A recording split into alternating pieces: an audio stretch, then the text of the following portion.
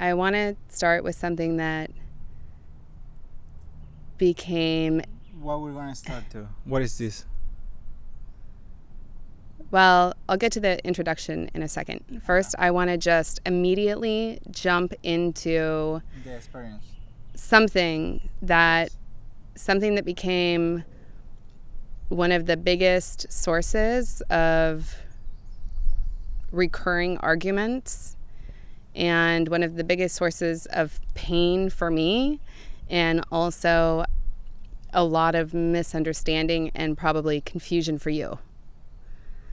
And so without giving too much unnecessary background, so we met and we had the first several years of our relationship in a country that neither of us was from. Because I'm from the US, you're from Colombia, we met in China. We were learning everything about each other's cultures, basically, from each other. We finally, after a lot of work and headache and tears in the visa process, we finally got you to the US. And then maybe I wasn't really overtly snooping in the beginning, though I'll admit I was later. But I noticed some conversations that were left open between you and some Colombian female friends on Facebook. Hola corazón, ¿cómo estás? Hola mi vida, ¿cómo te ha ido? Cuéntame. Tenía rato que no And te you veía. used a lot of words that to me seemed like there's no other way to interpret them except for romantically. Vi una foto que colocaste en el Facebook. Estás muy bonita. Like mi amor, my love, mi vida, my life.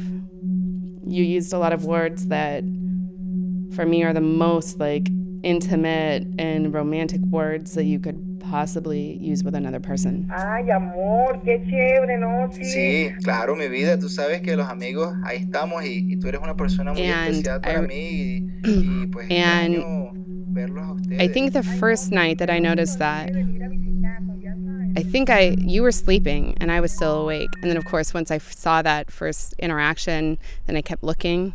And I got more and more agitated and I was shaking. And I think I went to bed. I just remember going to bed just absolutely like trembling and thinking, is it possible? Am I a cliche?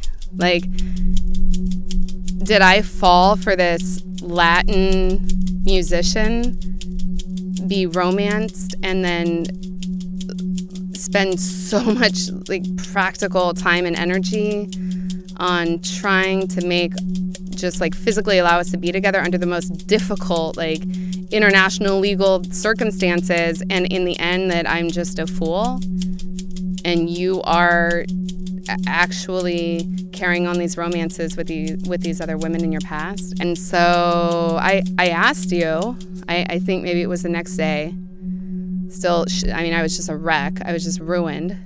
And do you remember what you told me about those words that you used to speak to her? Like, hey, my love. Hey, my dear. Hey, my darling. Hey, my queen. Hey, my life. You know, hola, mi vida. Like, hi, my life. Do you remember what you told me when I was so upset about those words? What did you tell me about those words? I remember I told you that didn't mean what you thought it actually means, because that's the way we used to talk with everybody around, like.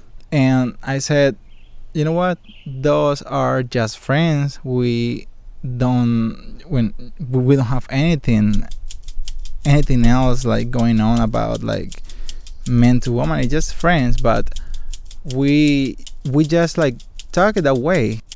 I couldn't believe you. And the fact is we were living in a situation where I didn't have a lot of other Colombian friends. I couldn't go to them, or at least nobody I felt close enough to that I could go to and say, hey, I found this devastating conversation that my husband is having with women back home. He says it's normal. Is it normal? Like, I didn't have anybody I could go to and ask that. We just muddled through all of this. We got through it. Every once in a while we would have a big blowout. You would try to reassure me. I might not believe you. Then, we would kind of move forward. And of course, there's a million and one other great things about a relationship that we could move forward. But sort of this thing was always haunting us, this issue.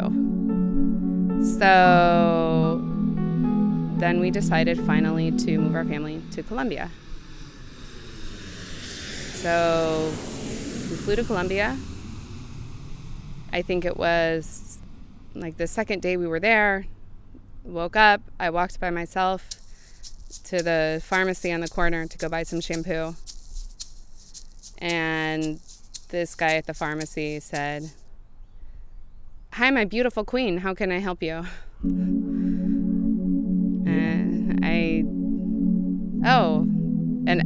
I remember at that moment when he said that, it's like the first time I saw that conversation between you and those girls, my world did a complete 180. And I felt all upside down. And then when he said that to me, it's like it did another 180. I told you. And I swear, I think he used all of those beautiful flowery terms that I saw you use in a 1-minute transaction to buy shampoo. It was like, "Hello, my beautiful queen, how can I help you? You want to buy shampoo? Okay, my life. How about this kind? Okay, my lovely darling, come back tomorrow when you need something." And I thought, okay, I guess, I get it. I see now how casually somebody can just throw around those words.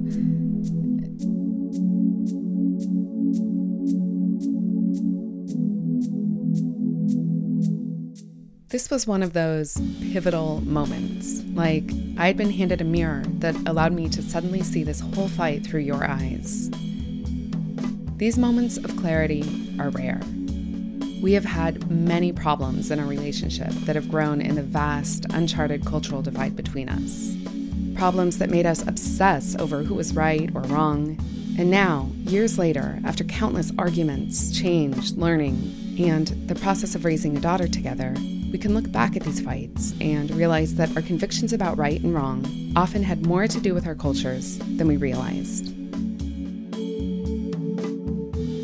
It's almost like the closer we grew together, the harder it was to see even the most basic and obvious of cultural differences between us.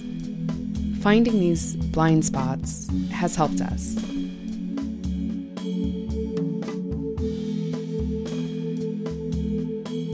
This is Love Across the Divide, a podcast about relationships and families that span cultures and nations.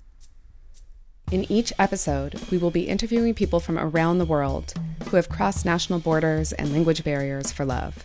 We will ask them to share the most painful, exciting, and surprising moments of their experiences. We will unpack the fights that made some relationships fail and the profound personal changes that helped others survive.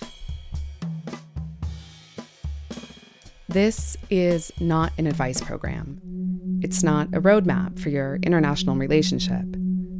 It's just a series of discussions with people about how they have negotiated cultural differences in the details of their daily lives, from food to gender roles to religion to language, how they have created homes or raised children that reflect the best of both of their worlds, and how they, as individuals, have changed in the process.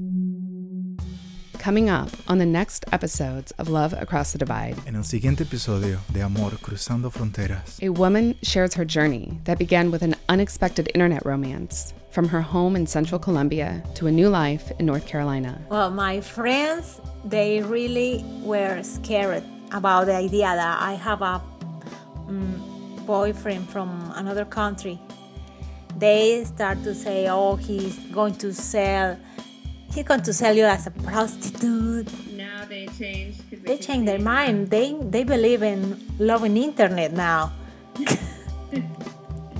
A pregnant woman from the tropics of southern China prepares herself for moving to her husband's native Canada and seeing snow for the first time. 我就是很怕太冷了.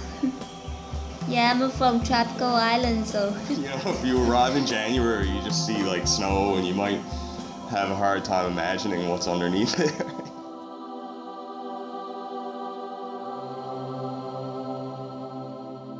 Love Across the Divide is produced by me, Jennifer Dunn, with music and sound design by Christian Martinez.